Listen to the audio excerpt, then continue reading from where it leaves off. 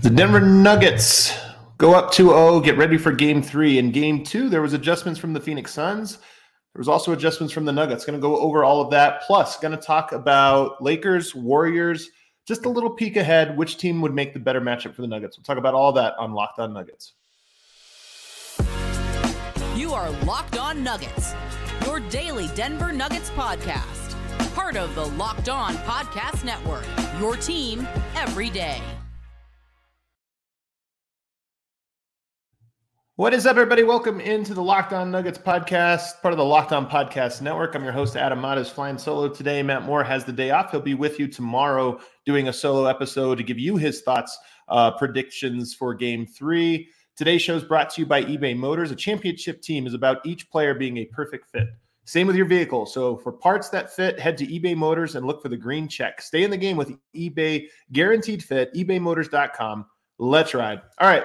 Let's get into the first section here, which is just going to be, once again, going over, I had a chance to go through all of the tape. I actually watched the game a couple times. I will have an edition of the list coming out later today.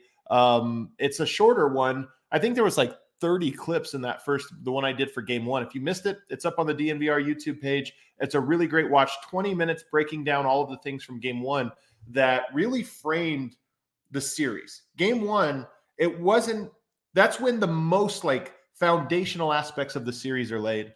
Game 2 and 3 are usually about the adjustments. By game 4, you're more or less out of adjustments. Both teams have basically said, okay, here's what we are. Here's where we want to attack you. And then past that point, there are little strategic things you do, but the major adjustments have been made. So in the first episode of the list after game 1, I'm setting the foundation. Here's what Denver's going to do defensively. Here is how the Suns are going to try to attack that. So some of the stuff I talk about today are about the small marginal changes to both sides of those, from what we saw in game 1. So if you missed that, go and check it out. And then later today, I will have a video with some video examples of the stuff I'm going to be talking about in this show. That'll probably give you a little bit better clue of things to look for. But first, I want to talk about Michael Malone's press conference from yesterday. The Nuggets did not practice. So they have 4 days off. Play on Monday, don't play again till Friday. They did not practice on Tuesday, and they did not practice on Wednesday, yesterday. Instead, I think they did weight room and film sessions. So it was no practice, but we are going to go over the film, and then everybody gets a chance to get a lift in.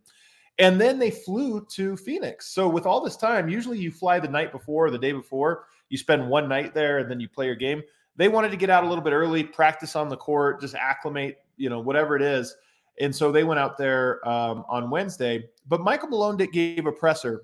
And once again, he was extremely relaxed, which, again, I think is always notable. I think the Nuggets at this moment are very comfortable in the series. Hopefully not too comfortable, but I do think that they're just extremely confident that this is, a matchup they like, and the position they're at, up 2-0, that they're in a really good spot and they have a lot of confidence. So going in on the road, I think things are good. And Michael Malone even had this quote when he was asked about, the playoffs so far. He said, playoffs have been easy to this point, meaning the team has not been on their heels. They're 7-1, or 6-1 rather, 6-1 so far. The one loss was in game 4. So they had a 3-game lead before, when they lost that one. So Denver hasn't really been feeling the pressure. And I think that's part of why they're so relaxed, so confident, and just, tougher times are definitely ahead. But I think in this moment, the Nuggets feel pretty comfortable. He also had this line where he said of game 2, he loved game 2. I mean, everybody knows Michael Malone, he loves a defensive struggle. He loves a defensive battle. He said he's not much you can point to in game 2 that we can be better at, which I thought was interesting because I think a lot of people would look at that and say, Murray could be better. The offense can be better. I think he agrees, but I think going through the tape, he feels like there's enough on the margins there about, hey, we could have shot better from 3. We had open looks. Murray can be better. There's things we can do. But the important part, the defensive part, I think he feels that the team is just locked in and that it's repeatable because the team is showing an execution on that end of the court. So I think he's very happy with how the team played in game 2, even though it was what we would all classify as an ugly win. I asked him about where he's grown as a coach, and he kind of laughed. I think that's maybe more of a question for an off season or maybe over a beer or something like that. But the interesting thing he said was that even in the playoffs, relationships and just being with your guys and giving them confidence is more important than X's and O's. This is a thing you always hear from coaches. I think guys like me, and I think people watching the show get more into the X's and O's because they're interesting and because it's fun to kind of learn about the game in those ways. But I think that coaches, when you're around the game, they feel a lot more about just the mental approach to the game for players, the relationships, the confidence. Don't lose confidence. Keep doing this. Hey, this is why we won. Make sure everybody knows that. It's not necessarily about some subtle strategy, but more about, hey, remember rebounding? We got to do that every game. Come on, tonight I need rebounding from you. So I thought that was interesting. And then he said that these 7 games of the playoffs, he wanted to shout out Aaron Gordon specifically and the job he's done. And he said the 7 games of the playoffs have probably been the best basketball since AG arrived in Denver. He's more happy, which is funny because we've talked about Aaron Gordon. We've given him some shine about the defense he had on Karl-Anthony Towns and definitely on KD in the fourth quarter of this last game. But I don't know that I would think of these last 7 games as like, wow, AG is at an all-time high. Michael Malone thinks he is and credits him a lot. And I just thought that was really interesting, that he went out of his way to say that him specifically is at the top of his game. And then his expectations for this next game, 2 things. It's got to be a crazy environment. He says he's excited for it. The Suns have really good fans. I have to hand it to them. I mean, I think they're, whiny and they can be a-holes online, but that's every fan base, to be honest with you. But they do show out for their team. Their crowd is loud and intimidating. And I think, Michael Malone and I think all the Nuggets are kind of excited and ready for it. When you get excited about a Suns matchup and a chance for revenge, I think a lot of guys are excited to beat them and excited for the series. But I think there's also a little bit of if we get to go silence that crowd that, laughed us off the court a couple years ago, I think it means something a little bit different. But the one area he expects the game to be different is he said, and I agree with him, he loved the way game 2 was called. He says it was extremely physical. There weren't a lot of foul calls on anything. They allowed more contact than most games that you're going to see. And he said early on, you kind of get a sense of, okay, this is a physical night. It's going to be physical, and you adjust to it. He says he does not expect that in game 3. He expects the Suns to get some calls, and, Denver's going to have to be even more disciplined with how they defend and try to contest without fouling, knowing that the Suns are almost certainly going to early on try to draw some of that contact, try to fall into guys. I mean, I'll be honest, Phoenix in this series, it's been guys like Okogie and guys like Devin Booker mostly. Okogie on defense has been taking some dives on screens. I showed some videos of this on the last list where you can tell he's trying to draw fouls on Nikola, and it's smart. You want to get the other team's best player. Refs so far have not fallen for it at all. I don't think Jokic has gotten, I think he's gotten 1 screening foul, but for the most part, Okogie's dove on the floor 5-6 times trying to flop a screen, and refs haven't fallen for it. I wouldn't be surprised if they do fall for it in game 3. I wouldn't be surprised if Jokic has 2 fouls in the first quarter and both of them are on off-ball action. It's just at some point a ref is going to say, no, we're calling it tight tonight, and the flops will get away from him. And I will say Devin Booker, I think, has tried to draw – he's wasted a handful of possessions trying to draw fouls. And what I mean by that is he's created enough separation to get off the shots he loves, those mid-range pull-ups. But when Jokic switches out onto him, he'll shot fake and jump sideways or jump forward trying to draw a foul. And again, through 2 games, refs haven't rewarded him for those. They've basically said, no, we're going to be a little bit more conservative on the trying to draw fouls. And to date, that hasn't worked. But if you go back to Phoenix, I just wouldn't be surprised if some of those rip-throughs and sideways jumps and some of the stuff players do where they bump into somebody and fall down and throw the ball up. I wouldn't be surprised if some of those work in this next game. And Denver, I think, is expecting that. And then lastly, Bruce Brown spoke, and he said he prefers playing on the road. And I believe him. I buy Bruce, by the way. I think the guys that are most likely to be good in game 3 are Jamal Murray, Nikola Jokic, and Bruce Brown. Those are the 3 guys that I think will probably be least affected by the road energy. And Jamal Murray just coming off of a bad game, I think he's got a bad taste in his mouth, which is big. When you go into a game 3 up 2-0, you need to have a little something extra, a little edge, because the natural pressure of if we lose this game, we're screwed, it's not there. If Denver loses this game, okay, regroup, go into game 4. But and you maybe you get a little bit more serious or what have you. But I think the fact that Murray is coming off of a bad game gives me hope that he wants to go out and make a point, and that's always good. So those 3 guys, I think, I expect to play well. And that's not to say the other guys I don't expect to play well. It's just those are the guys I think I have most confidence that are going to kind of have their wits about them and their heart in the game. Let's take a quick break. On the other side, I want to talk about the upcoming adjustments that I expect. We'll revisit some of the ones that happened in game 2, but then through the lens of what do I expect in game 3 to be some of the changes. And then also, no Chris Paul. How does that affect things? But first, I want to tell you guys about BetterHelp. It's so easy to get caught up in whatever else everyone needs from you. You never take a moment to think about what you need from yourself. When we spend all of our time giving, it can leave us feeling stretched thin and burned out. Therapy can give you the tools to find more balance in your life so you can keep supporting others without leaving yourself behind. So if you're thinking about starting therapy, give BetterHelp a try. It's entirely online, designed to be convenient, flexible, and suited to your schedule. Just fill out a brief questionnaire to get matched with a licensed therapist, and then switch therapists anytime for no additional charge.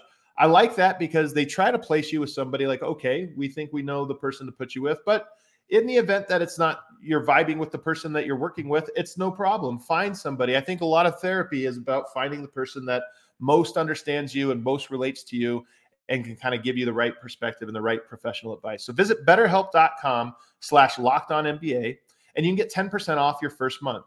That's BetterHelp, HELP.com/lockedonnba.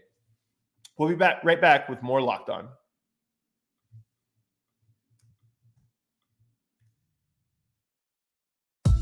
All right, back here, Locked On Nuggets segment 2. Going to go over some of the adjustments from game 2. But first, tomorrow, Matt Moore will be on, and he'll be giving you his perspective. It's kind of nice. I love doing our show together. It's kind of nice to split up, too, and you can kind of hear my stuff and his stuff in a little bit more detail. So I think it'll be a nice 1-2 punch, getting you ready for, of course, Friday's game. All right, let's talk about some of the adjustments. Obviously, they pressured Jamal Murray, and you're going to see how they, on multiple occasions, would try to run Jamal Murray through multiple screens just to make him work out. And Malone even referenced this.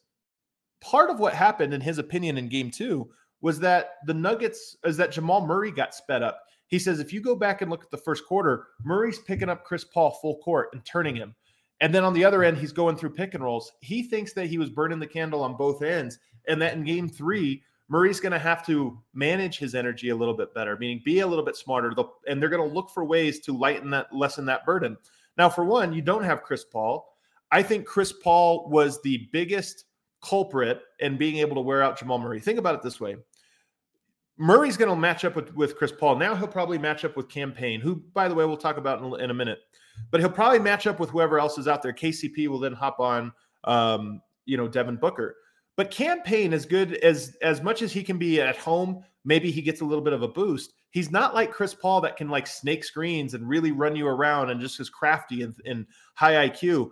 I think Murray defensively is going to get a little bit of a break from this. Now, the Suns do like to try to switch and put Murray out on an island, but I just think it's a little bit different doing that and guarding in ISO than it is having to snake through pick and roll. So I think for Murray, naturally, without Chris Paul there, the defensive side becomes a little bit easy.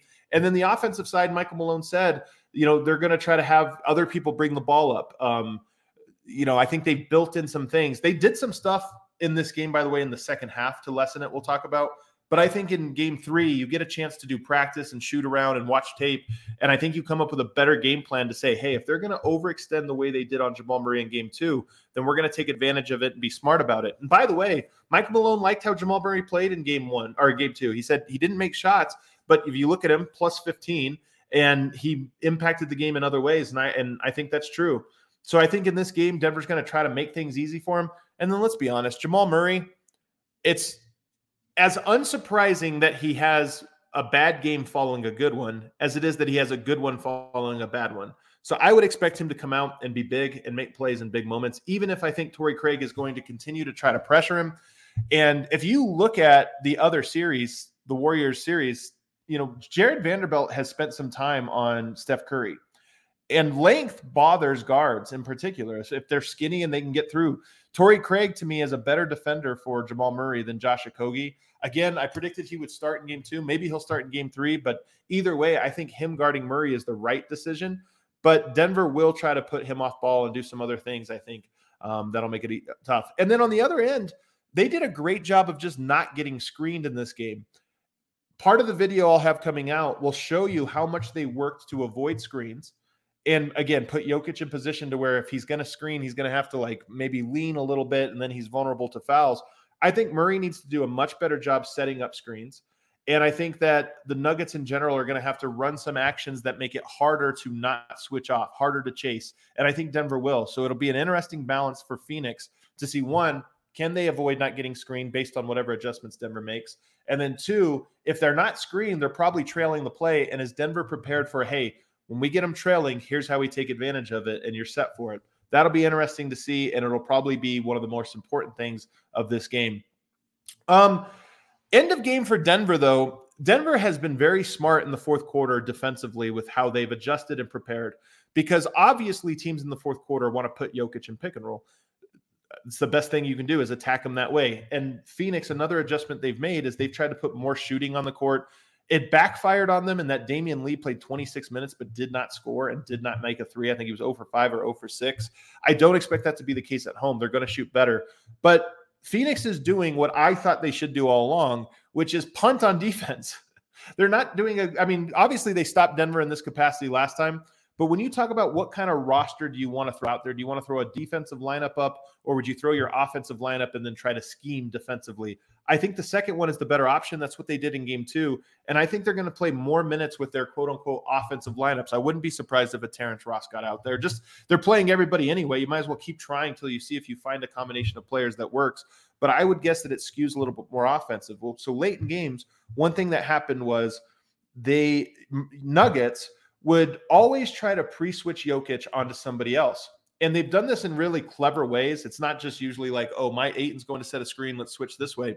Denver has matched up on strange personnel to try to force the ball to directions they want. So if you think they want to put Jokic in the pick and roll, so if he's guarding Ayton, that's perfect because Ayton's rolling and Ayton's too big. If like Murray's the low man or Michael Porter's the low man, he's too big, even Bruce Brown, that he can get fouled. And then Ayton is an okay playmaker on the roll because that's what bigs do. They play make on the roll. In game 2, in the fourth quarter, Jokic would just guard Josh Okogie. And the reason is now the pick and roll becomes with Okogie on Devin Booker, let's say, and Denver just ignores Okogie as a roll man. They think, okay, if he's going to roll to the basket, he's going to have to finish over Aaron Gordon or Jamal Murray or whatever, and he doesn't have an advantage in that spot. So Denver would trap the ball on Devin Booker in the fourth quarter, force the ball on the roll. And if you remember, there's a 3-play sequence that's very interesting. It was actually a 4-play, but I'll just break down 3 of them. The first one, Okogie rolls to the basket, and for some reason, Aaron Gordon rotates up to guard him, and Okogie drops it off. I think Ayton stuffs it through. And Jokic comes over to him and goes, hey, man, this isn't what we're doing. We're doing something else tonight. And the point he was saying was when you're the low man, you try and you have the 2-on-1, the floater or the lob, and you have to decide how to play it. You play cat and mouse. You fake up, you fake back, you kind of make him guess in between. What Jokic is telling him is play that, fake, but always go back. Just never step up on Josh Okogie. Make him shoot floaters or make him make reads like, do I pass left? Do I pass right? Like, where's the guy at? Because Okogie, again, that's an adjustment Phoenix is making that they're not comfortable with, but it's like, hey, if they're going to do this, we need to do this. But Okogie making plays on the roll is not the thing. And so the second play, they come down. Gordon perfectly plays in between, but you could tell he's going to stay back. Okogie stops, doesn't shoot it, turns around and passes it right back to Kevin Durant, who gets a shot off and it doesn't go down. So I think Denver is going to continue to try to do this. Hide Jokic on whichever player they most want to be the role man. That might be Torrey Craig in game 3. That might be Terrence Ross in game 3. It doesn't matter. The point is they want to put a guy down there that is not comfortable making those plays. And so they'll have Jokic guard him and just have Aaron Gordon guarding DeAndre Ayton. Now, on several occasions, they would still use Ayton as the screener. You would switch, Aaron Gordon then switches out onto Kevin Durant or onto Devin Booker, whoever it is. And then the guard, usually it's Murray or KCP, or end up on Ayton. But what Denver's doing a good job of is as Ayton rolls or pops, Jokic then switches onto him and KCP switches away. So you don't get the skip pass, you don't get the roll man. And Denver has just been very good. Now, you have to communicate, you have to be locked in, and the timing of all of these switches and exchanges is very important. But Denver has been absolutely locked in, and I think Phoenix has been slow on some of that stuff. So look for more of this in game 3, just because I think with the limited options, one of the questions I have for Denver in these playoffs is, are they as good defensively as they've looked so far? Because they've looked fantastic. I think they have a top 5 defense in the playoffs, and the numbers have been through the roof, especially in this series when you think KD, Chris Paul, you would expect them to be getting torched, but they're not. And one of the questions I have is that because Denver's defensive effort has gone up? I mean, clearly it has. Is it because of that? How much is that? And how much of it is they are a compromised team that Denver's able to do some of these, I don't want to call them gimmicks, but they are non-conventional things that they can only do because it's Josh Okogie, not some lesser player, Torrey Craig, not some lesser player. And is it going to get to a point where if you just say, for example, it's the Warriors, and that's who would you try to hide him on? Draymond Green? Well, Draymond Green's like the second best behind Jokic, second best playmaker on the roll. Would you put him on Andrew Wiggins? Well, Andrew Wiggins is more than capable of spacing Jokic out and isoing him for a mid-range jumper or getting to the rim. So it becomes harder in a series where a team is more well-rounded, Boston, even Philadelphia. Denver. So I don't know if Denver is executing solely on a high level or if they're able to because of the opponents that they've gone against so far.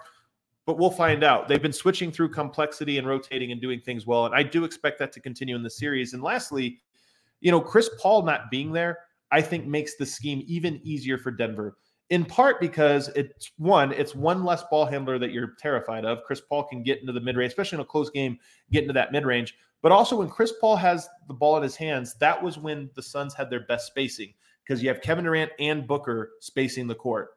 If the ball's in Booker or KD's hands, one of those guys is not spacing the court and they don't have a replacement spacer behind him. So I think the Chris Paul injury honestly is pretty substantial one for Denver in terms of it should make things easier. It might make things harder in one game, campaign coming in at home. Maybe he goes off. Maybe he has something like that. But I don't know. I still think it's going to make things easier overall for Denver if Chris Paul's not able to go. They also tried Damian Lee. They tried Ish Wainwright. They've tried a handful of players that are non-conventional. And like I said, the offense part. And then lastly, they've put more distance on the backside. So because Denver is helping over so much, they have made a concerted effort to space the court more. And they got some good skip passes where Denver's X out, meaning the low man rotates so hard that when the skip pass goes to the corner, it's not the low man recovering to his guy. It's the guy on the opposite wing goes to the corner, and then you X out. So you can imagine one goes to the corner, one from the top goes to the corner, and one from the bottom goes to the wing to recover. Putting a little bit more space in there. And there's a couple plays, these will be on the list as well, where Devin Booker did a good job of, faking the skip pass and hitting the roll man or faking the roll man and hitting the skip pass. And they just created more space. Now, it wasn't enough. The offense still got bogged down, but we'll see if it makes a difference in game 3 when they're at home. Let's take another break. On the other side, I want to get into some more things that I predict for game 3, and then also talk briefly about the Lakers-Warriors series and which team I think is definitively easier for the Nuggets should they advance there.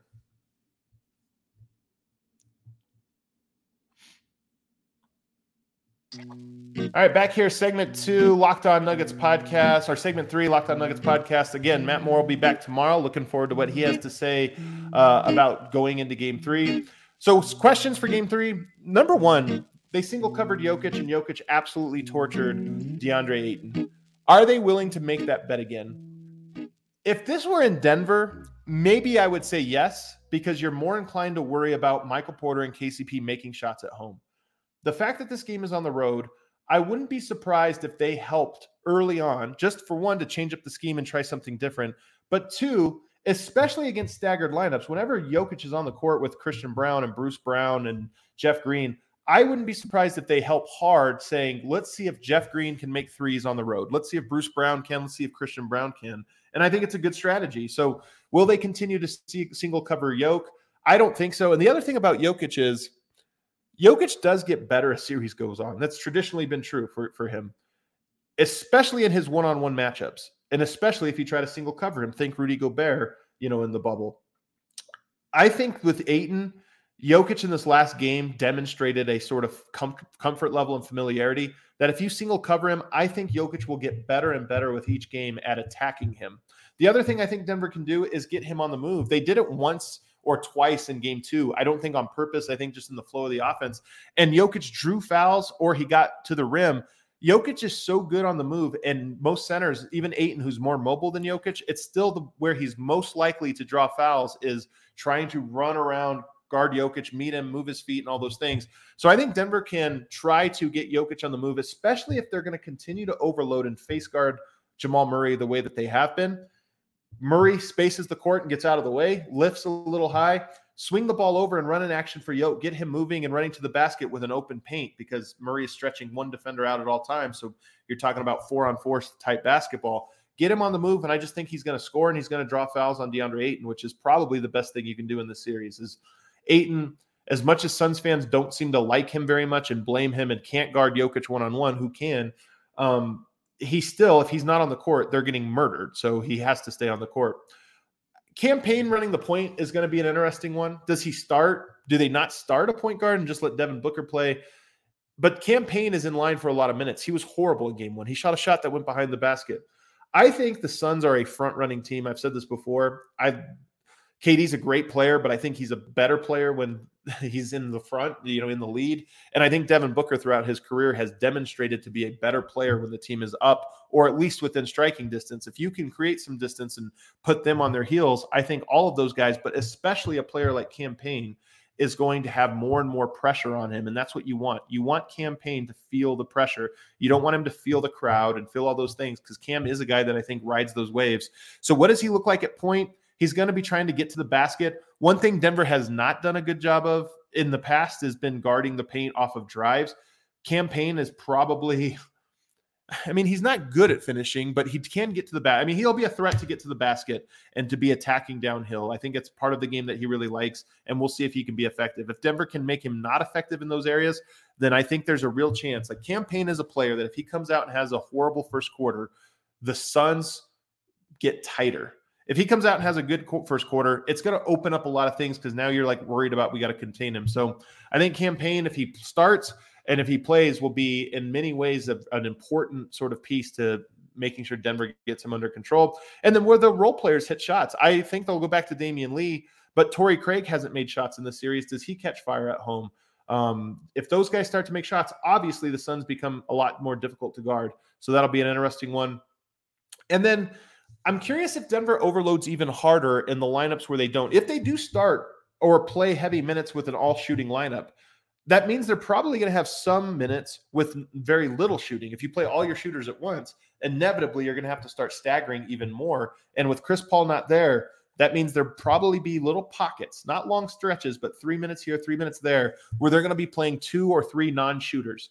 And if that happens, I'm so curious to see whatever poor star, whether it's KD or Booker, one of those guys is going to have to carry a lineup that features 2 or 3 non-shooters. And if you do, Denver can just overload, can really start to cheat. And I'm curious to see if that becomes an advantage for Denver. Lastly, I want to talk about the Warriors-Lakers matchup. I think Nuggets fans should be rooting pretty hard for the Warriors. Now, looking at how this has gone so far, and I don't want to get too far ahead of myself, because this series with the Suns can still flip. But it's looking at this point like the first round matchup was relatively easy, even though it was exhausting and they did a good job defensively. Denver got out in 5 games, and they were able to do more or less something that they wanted to do, whether it was offense, defense. They were able to execute their game plan for the most part. The Suns, through 2 games, even easier. Denver has been able to execute their game plan on offense. Even though they hit adversity in game 2, they still were able to, in the clutch, get the ball where it was supposed to go. And then defensively, as I mentioned earlier, because they're a little compromised, Denver has been able to execute their chosen scheme at a high level. I think both the Warriors and the Lakers present challenges that are different. One, we'll just start with, I think both are better defensively than either the Suns or the Timberwolves. So it'll be the best defense they've faced so far. But offensively, the Lakers less so. I think the Lakers, there are going to be players Denver's going to be able to overload and help off of. The Warriors, almost none. Warriors they know what they're doing. Their top line is really, really good, and it's going to be hard for Denver to cheat off of somebody. I think Nuggets fans should be rooting for the Warriors to win. The Lakers, to me, one, they present a matchup on Jokic and Anthony Davis that's really, really tough. I would love it if he went through Anthony Davis. I think there's a real world where Jokic goes through Towns, Gobert, Ayton, AD, Embiid. That's the murderer's row of great centers. And if you go through all of that and root to your first title, it becomes this historic thing that we always remember, that run where he went through everybody, including the MVP, Joel Embiid. If you have one of those, it's definitive. It's historic. You remember it. But Anthony Davis is the type of defender that gives Jokic problems and has actually literally given him problems in the past. And he looks as good as ever on the defensive end. As good as ever. Can he stay healthy? That's always the rub, but so far so good for him. And I think he would present the challenge of Jokic is always the team's most important player, and Anthony Davis would be really hard on Jokic. Then you have the LeBron factor where I think defensively Denver's best matchup is to put Jokic off of Anthony Davis and onto a different player. But that means Aaron Gordon has to guard Anthony Davis, which means nobody guards LeBron. I mean, Michael Porter, KCP, it doesn't matter. It's not a good matchup. So naturally it's there. And then lastly, I think Denver has struggled most against good defenses in the postseason, not good offenses. And the Suns are the latest example of this, a great offensive team that hasn't proven to be good defensively.